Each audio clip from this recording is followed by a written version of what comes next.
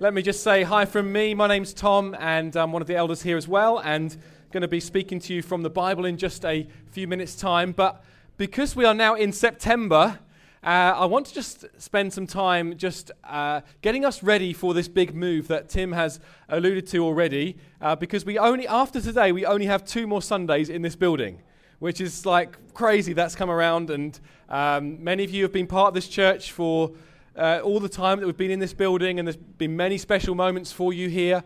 Some have just been here for a matter of weeks, but it's a big deal for us that we're on this move, and I want to just spend a few minutes just kind of help us kind of get our heads around the various different things that we're doing as we get ready to move. Firstly, I just want to enlist your prayers.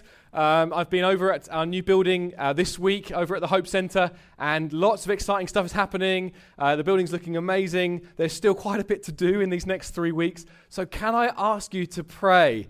And pray for Matt Cornish, who's heading up the project there. Pray for the contractors that are involved. Pray that things get done. Pray that contractors honour their commitments, that things arrive when they're due to arrive. Please pray. We really do need to get this over the line now in prayer. We're really thrilled with the progress that's being made, and we're very confident that we'll be ready to move in on the 24th of September, which will be a Friday evening. Now, I need to let you know that we've had a hiccup with the chairs. We ordered a bunch of chairs, 700 chairs, and because of supply chain issues, we now won't have them for our opening. But fear not, we're going to take some of these chairs with us. We're also borrowing some chairs from another church. So just when you thought you could get rid of these blue chairs, they're going to be around for a few more weeks still. But that's okay, and then sometime in October we'll have some lovely new chairs to sit on. But the 24th of September, some of you will have received an email about this weekend. I shared a little bit about this last week as well. We really do want to invite you to come along and celebrate with us. So whether you're a member of Hope Church or whether you're part of the family, you're coming along regularly amongst us on Sundays, we'd love you to be there. It's going to be a great evening of celebration. We're going to worship, we're going to pray, we've got cake.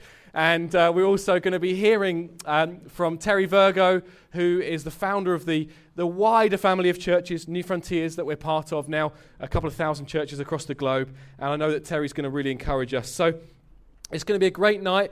We'd really like families to bring their children along. Okay, so we're going to have doors opening at about 5:45. Our time together will start at 6:30 up in the main auditorium.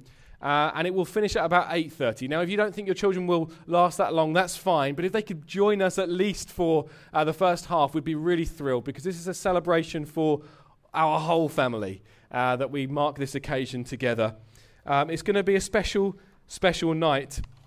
Now, that's our plans for us as a family. But what I want to tell you about now is our plans for our more public launch, as it were. So we're going to be gathering on Sundays from the 26th of September, and our service time will be 10:30 a.m. Okay, so for the 9:30 crew, that's nice. They get an extra hour to get ready. For us who come here, and it's 11:30 service, it does mean getting up that bit earlier. I'm sure you can do it. I believe in you guys. We can do it. We can do 10:30, can't we? We can do this. So 10:30 will be our service time in the new building, and we will be gathering on Sundays from the 26th of September onwards.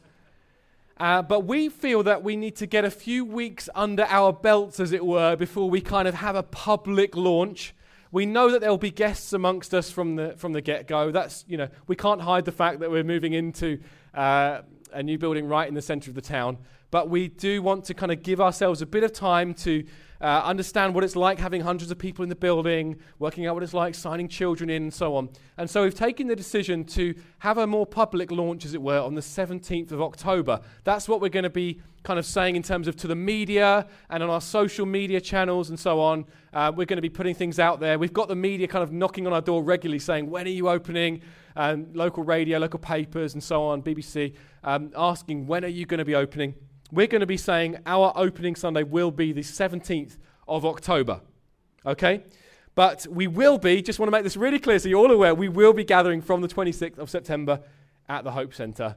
And as I say, we expect to have guests amongst us from the get-go, so let's all have our hospitality radars switched on to welcome people. Maybe you want to make extra food for lunch, and so people can come over and just spontaneously you can invite people. But we are going to make our public launch, as it were, the 17th of October, and we're going to be having quite a few baptisms that day, which is really exciting, and just a wonderful picture of what we're all about, really, of new life, of freedom from the past, of now centered on Jesus. This is a fantastic picture. So people who are amongst us on the 17th will have a really helpful understanding of who we are and what we're all about. We're going to be creating some graphics for our social media channels, so Facebook, Instagram, Twitter, LinkedIn. We're going to have things going on these networks so that you can like and share them on and invite people. I think between us as a church, we probably have a reach of thousands and thousands of people. And if you just share these things on and invite people to come and visit at some point in our first few months, we've got a real opportunity there. Our series of messages from the get-go in the new building will be called Surprised by God, and it's all about who God is, what He's like, and it will be really helpful for people who are new to the faith. Maybe you're in that situation today. Be helpful for people who are new to faith that understand what God's like, but I know as well it's going to really inspire us to worship and build us up who are Christians. So let's take hold of the opportunity we have, friends. We've got a huge opportunity ahead of us to say to people, hey, why don't you come and check out what we're all about. As we go into Christmas as well, there'll be more opportunities too. So we're excited, and today my message is kind of helping us get ready for that. So I guess in some ways it's like a team talk before we go out onto the pitch, as it were. I know that it's going to be very helpful to you as well if you don't know Jesus, if you've got no faith, so please do stick with us. But we're going to be in Matthew chapter 9. If you have a Bible with you, you might like to turn there. Matthew chapter 9, and we're going to read verses 35 to 38.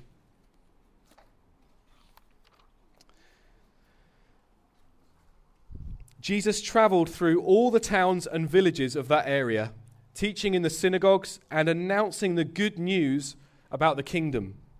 And he healed every kind of disease and illness. When he saw the crowds, he had compassion on them because they were confused and helpless, like sheep without a shepherd. He said to his disciples, "The harvest is great, but the workers are few. So pray to the Lord who is in charge of the harvest. Ask him to send more workers into his fields." So today's message is called Harvest Time. And it's quite apt because it is harvest time in our nation right now. And the context is that Jesus is going around from village to village, from town to town. He's preaching the good news about a kingdom, about a king and a kingdom that people can be a part of. And he's preaching to people who are under the oppression of another kingdom. They're under the oppression of Rome, and they did not treat the people well.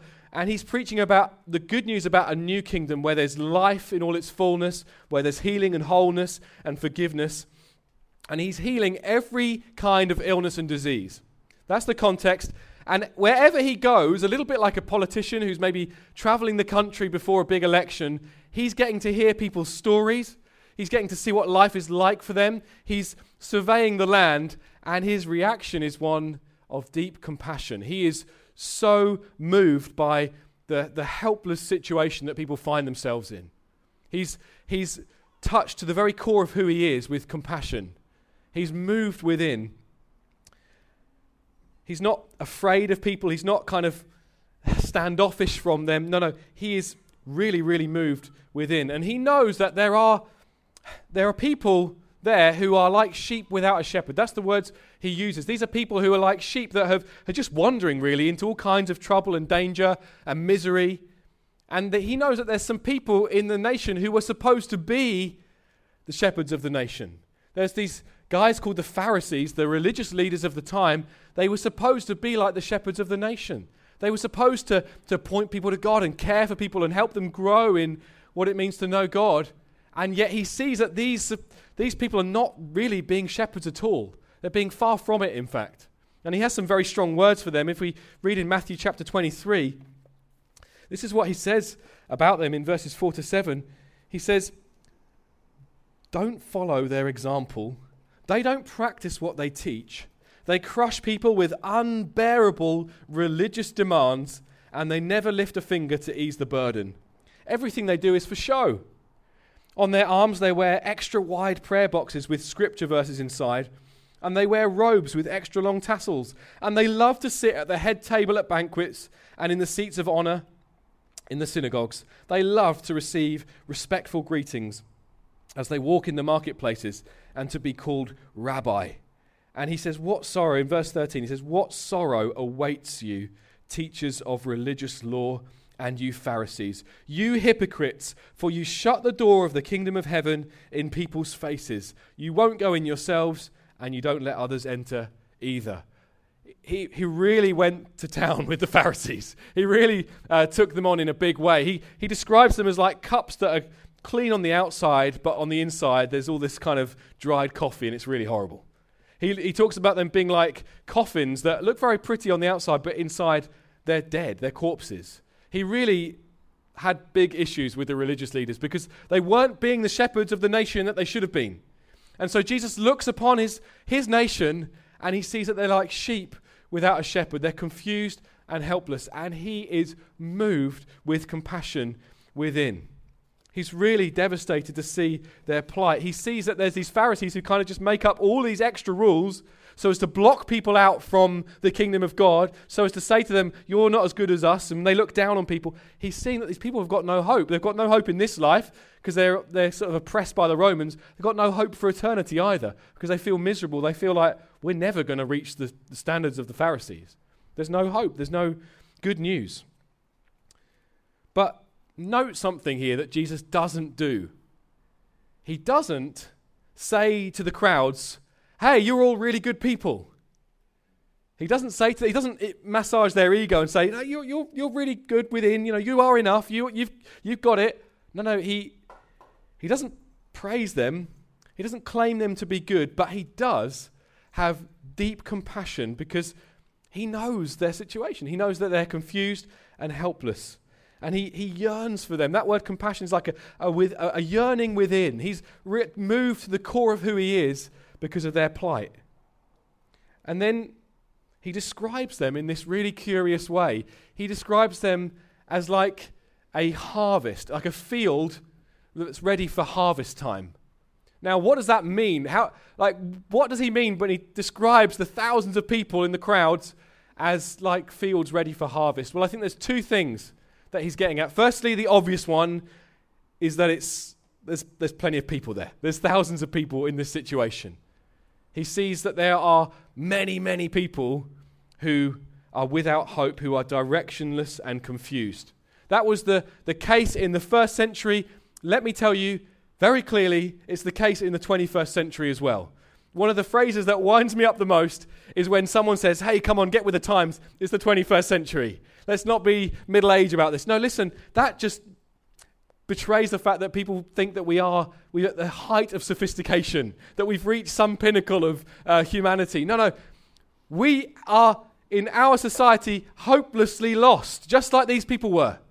There are thousands and thousands, millions and millions of people who are confused and helpless like sheep without a shepherd in 21st century Britain right now. It's not the case that we can look back and say, well, life really is much better now, much more fulfilled now than it was in the first century. So much is better in some ways, healthcare and science, technology. I can FaceTime someone in Mexico, and it's like amazing. But there are people, millions of people with depression and all kinds of anxiety and misery and searching for hope in all the wrong places, getting caught up in all kinds of stuff. This is going on today. There's such confusion. I was speaking with a friend just 5 or 6 days ago, and he doesn't believe in God. He's a lovely guy. I really have a lot of time for him. And he was saying to me, though, that he now drinks quite regularly. He was being really honest about it. He says, I drink quite regularly to forget the fact that life is all meaningless. He's actually very consistent because he doesn't believe in God, and so his acknowledgement is actually consistent. He says, there is no meaning in life. There is no hope beyond this life. There is no glory. There is nothing beyond the physical. He's actually really consistent. And yet he knows from time to time that kind of emptiness that comes with that. What is this all about? And so he told me, I drink to escape that.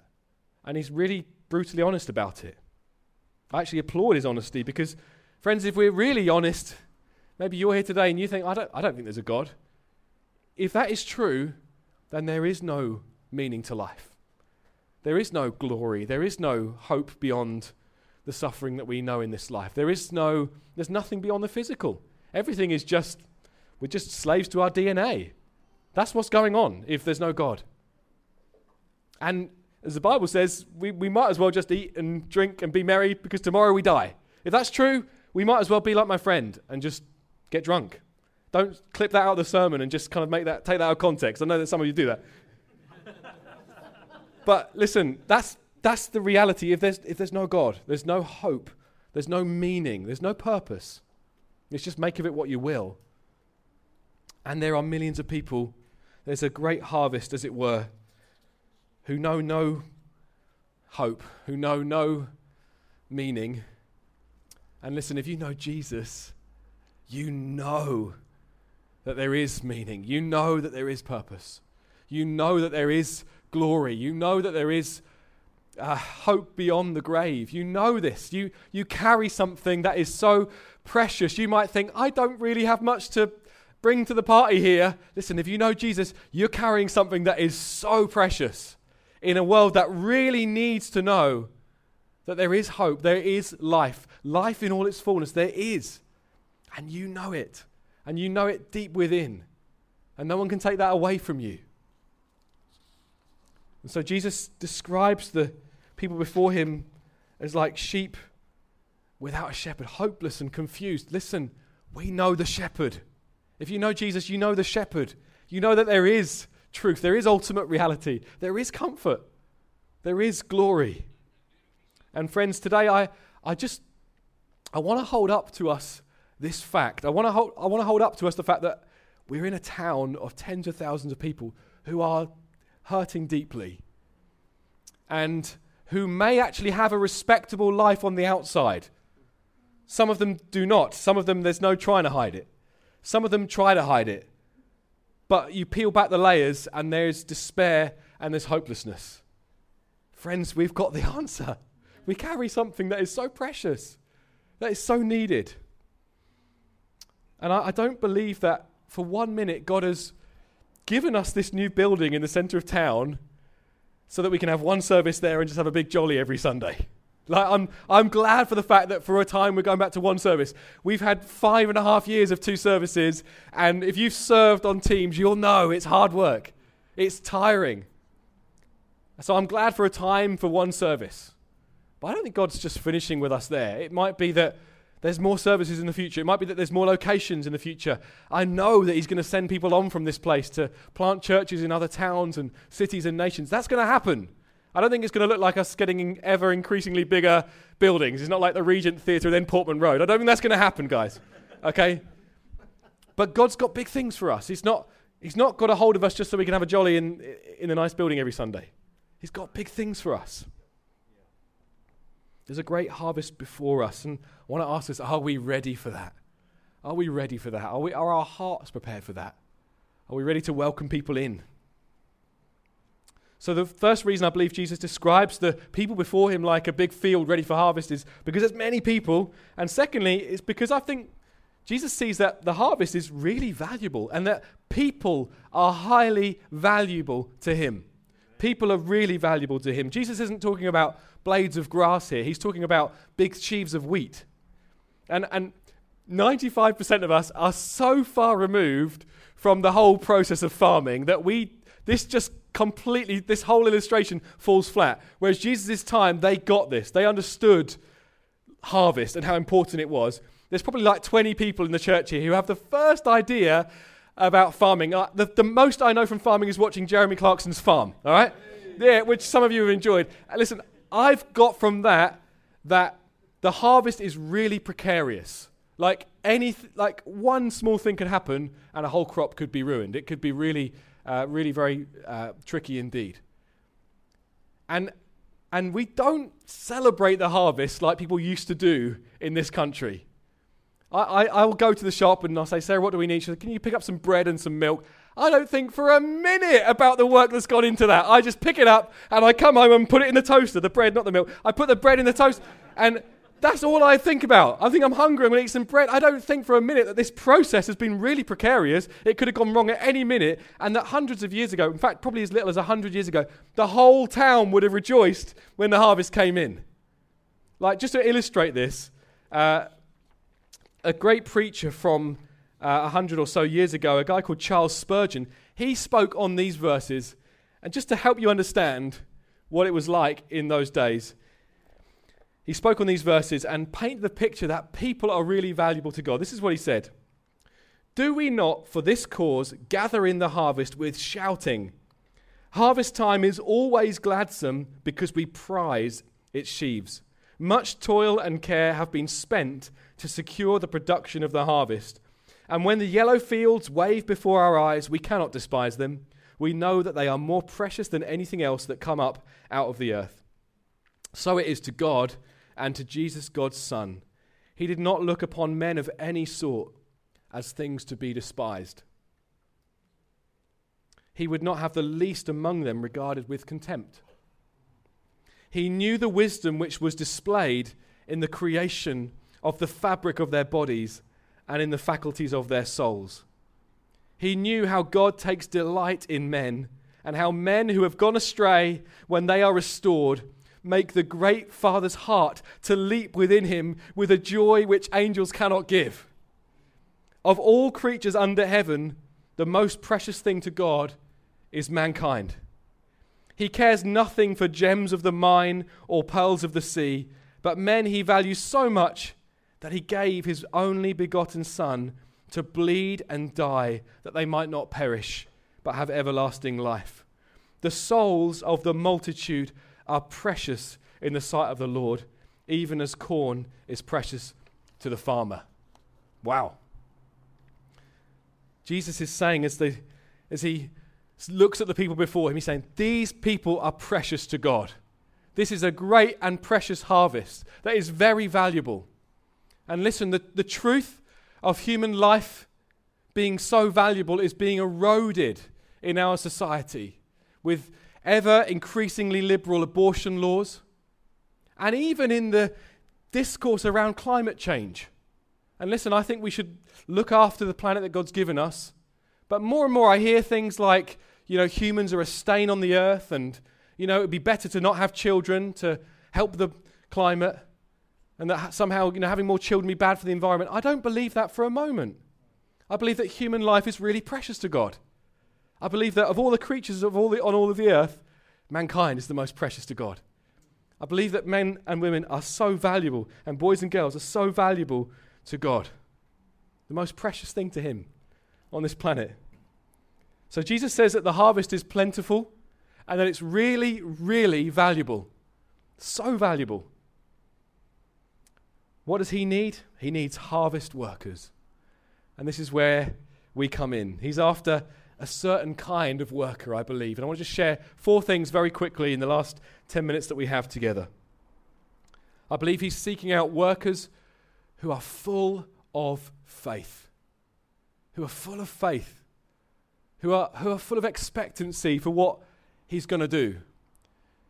Listen, some of you will have come from churches that have withered and died. Some of you have come from churches that have split. Some of you will have just kind of thought, well, maybe the time for the church is up in the UK and it's now time for the global south or other nations. They're the ones experiencing revival. I believe God wants to reset some expectations today, that he wants to fill us with faith again for a big work in this nation. I really do believe that. Maybe you just know, that's me. I haven't really got high expectations. I believe he wants to reset some things today. And let us look to him and be a church full of faith. That we fix our eyes on the God of the immeasurably more. He can do immeasurably more than we can ask or imagine.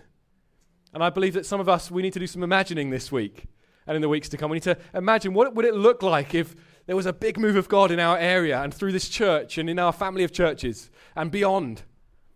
Imagine that and know God can do immeasurably more than that.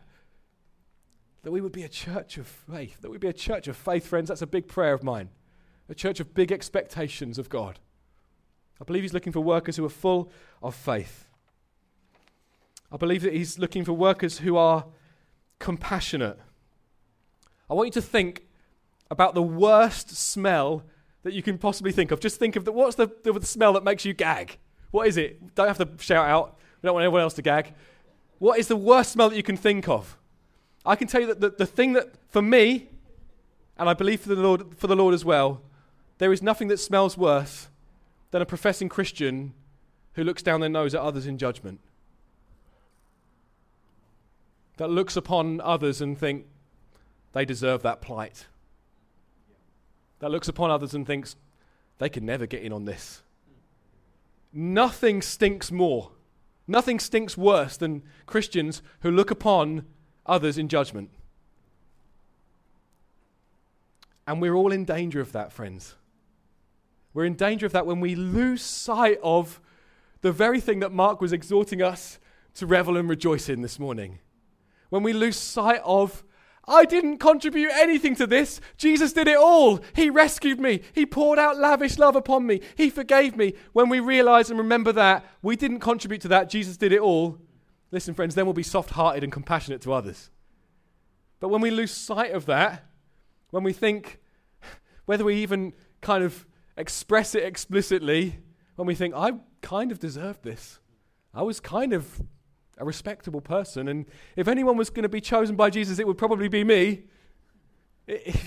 You may not even express it like that, friends, but when we start to lose sight of the outrageous grace of God on our lives, then we start looking at others and we might have thoughts of judgment towards them. On Friday night, we had a TV program on, and there was someone on the screen who was a drag queen. That was what they did for their job, I guess, and there was a check in my spirit. I just thought, I don't want to watch this. I felt God say to me, I love that person. And does he need healing and forgiveness? Yes. I need healing and forgiveness. And I felt God say, you're not to just, this man, I see him and I love him. And I want him to enter into my kingdom. I want him to know me. Friends, there's nothing that smells worse than a Christian who looks upon others and thinks they can never get in on this.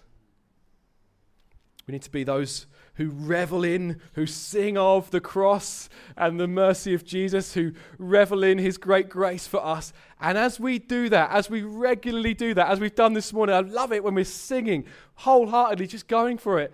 As we revel in that, then we'll have soft hearts to people. And when we go to the shops or to work or to the football team or whatever we're doing, we're soft-hearted. And we're listening out, Lord, who do you want to speak to today? Who have you got? Who have you got that you want me to speak to? Workers who are full of compassion. Thirdly, workers who are focused on the mission.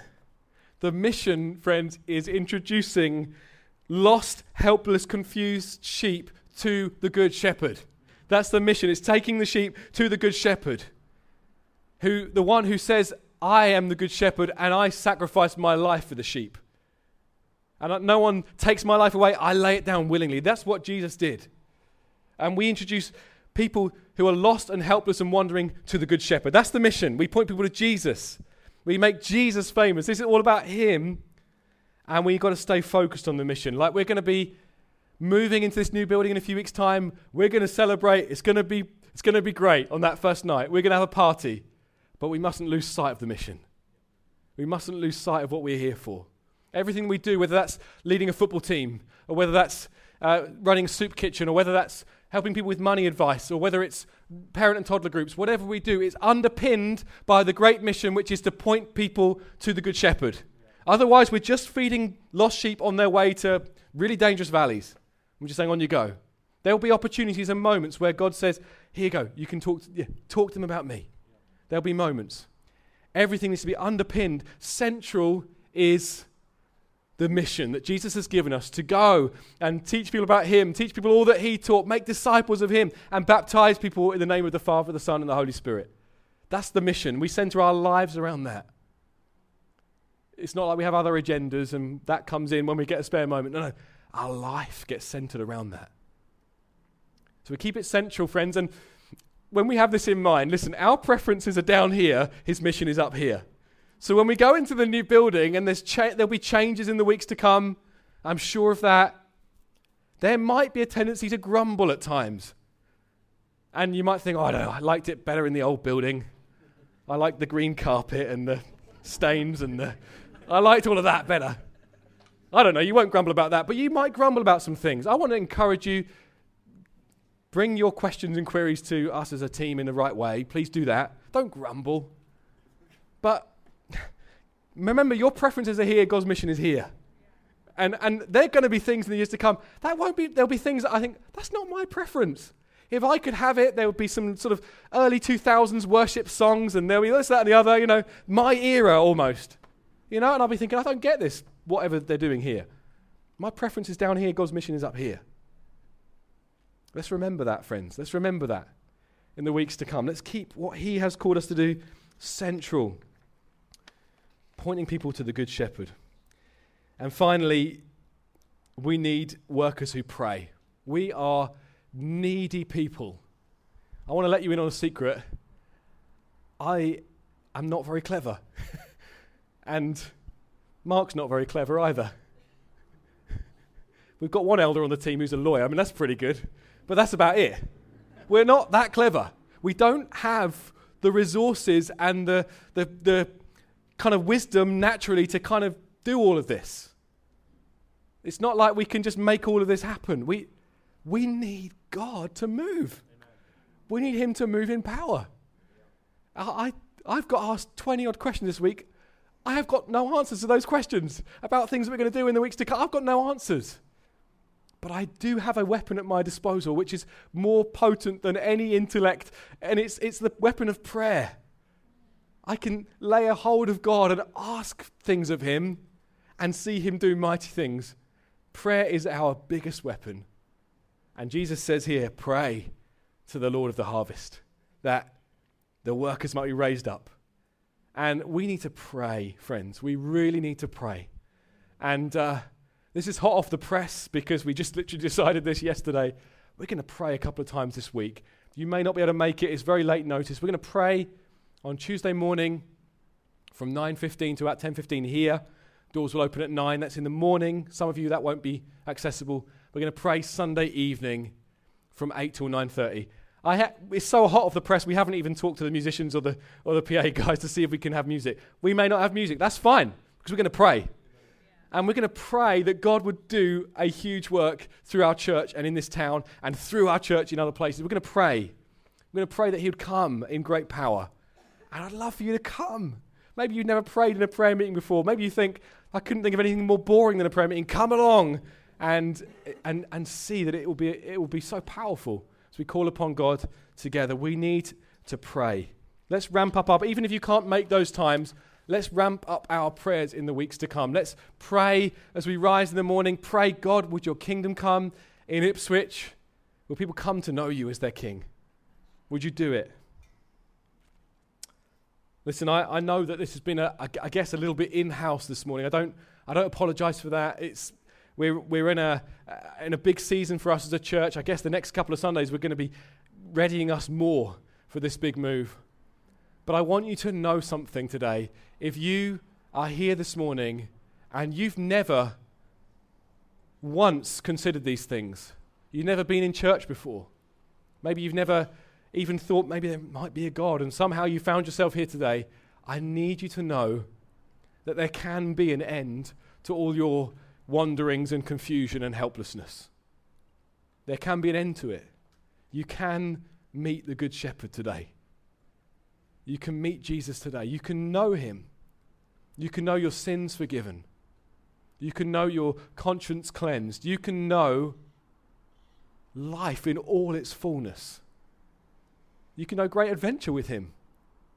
You can know him today. He's the Good Shepherd who sacrificed his life for the sheep. He went to the cross, and the Bible says that it was no sort of accident. It was the plan of God for the salvation of the world.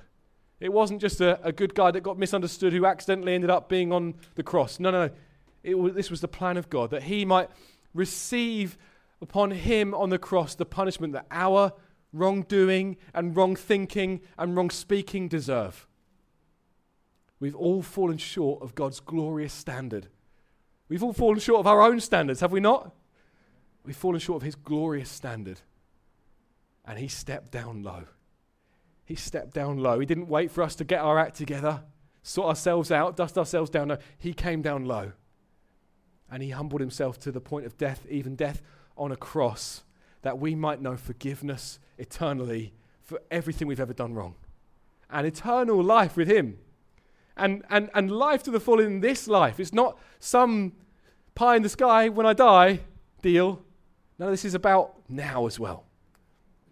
And I want to pray in just a moment. And maybe you'd like to pray with me and put things in your own words in your heart. And if you've prayed, you've given your life to Jesus, I'd love you to let me know by raising your hand. We'll have everyone's eyes closed. Tim, who's one of the other elders with me, will have his eyes open just so we can come and find you after to chat with you, help you in your next steps, which would be baptism. If you give your life to Jesus, your next step is baptism. It's not a sort of wait to a certain point. No, you get baptized. You believe and you get baptized. We want to help you in that next step. Should we stand where we are? I want to just pray for us. And as I say, I'm going to lead us in a prayer right now for those that maybe need to respond to this Jesus for the first time. And then I'm going to pray for us as a church. Maybe you'd just like to make this prayer your own prayer if you want to give your life to Jesus now. Lord Jesus, I recognize that all my life I've been stumbling from one thing to another that I thought was going to be the right thing, that I thought was going to be the thing that satisfied. I recognize that I am hopelessly lost and helpless. But Lord Jesus, I recognize and I see today that you are the good shepherd. I see that you're the one who laid down your life for your sheep. I see that you're the one that rose again victorious. And today, I want to give my life to you. Today, I want it to be all about you. And I want you to come and forgive me and cleanse me and give me new life. Yes, Lord. Amen. If you've prayed that, just everyone's eyes closed, please would you just raise your hand really high so that I can see you, so that I can help follow up afterwards and talk with you. Wonderful. There may be others as well. Maybe you just today, no, I just need to give my life to this Jesus. Wonderful. Praise God. He's going to take you on an adventure. Turn your life around, bit by bit. Praise God. Let me just pray for us as a church, just in response to what we've dived into today. Father, we thank you today. You're the never-changing God. And whilst there's many changes ahead of us in the weeks to come, we praise you that you never change and that you're with us and that you're for us. Lord, we thank you so much. I pray that you would come and do a work in our hearts, Lord, where maybe for some it's a resetting of expectations, that we'd believe you again for great things. Maybe for some it's a laying down of preferences now. Maybe even you want to name some things before God and say, I just don't want that to get in the way of what you're doing, Lord. I lay some things down. Father, I pray where maybe comfort is an idol or we just want it to be our own way and our own pace. Lord, I pray that you would help us to be rid of the idol of comfort. Help us to put it to death, Lord. We don't want to be those that live for comfort. And I pray, Father God, that you'll help us to be men and women of compassion. Why don't you just pray that out loud where you are? Just say, Lord, I want to be a man, I want to be a woman of compassion. Yeah. I want to look upon this world and see these people as people that you have made and that your image is in them and that you want them to know you. I pray you'll help me, Lord, to know your compassion. I don't want to ever stink like a judgmental Christian. I want to be one that walks with the love of Jesus in my heart. I want to call people to the Good Shepherd. God, do that in my heart, I pray. Would you wow us in the months to come? Would you help us to make invites, Lord, far and wide to those who need to come and meet you? I pray, let us see you do an extraordinary thing. In Jesus' name. Amen. Amen.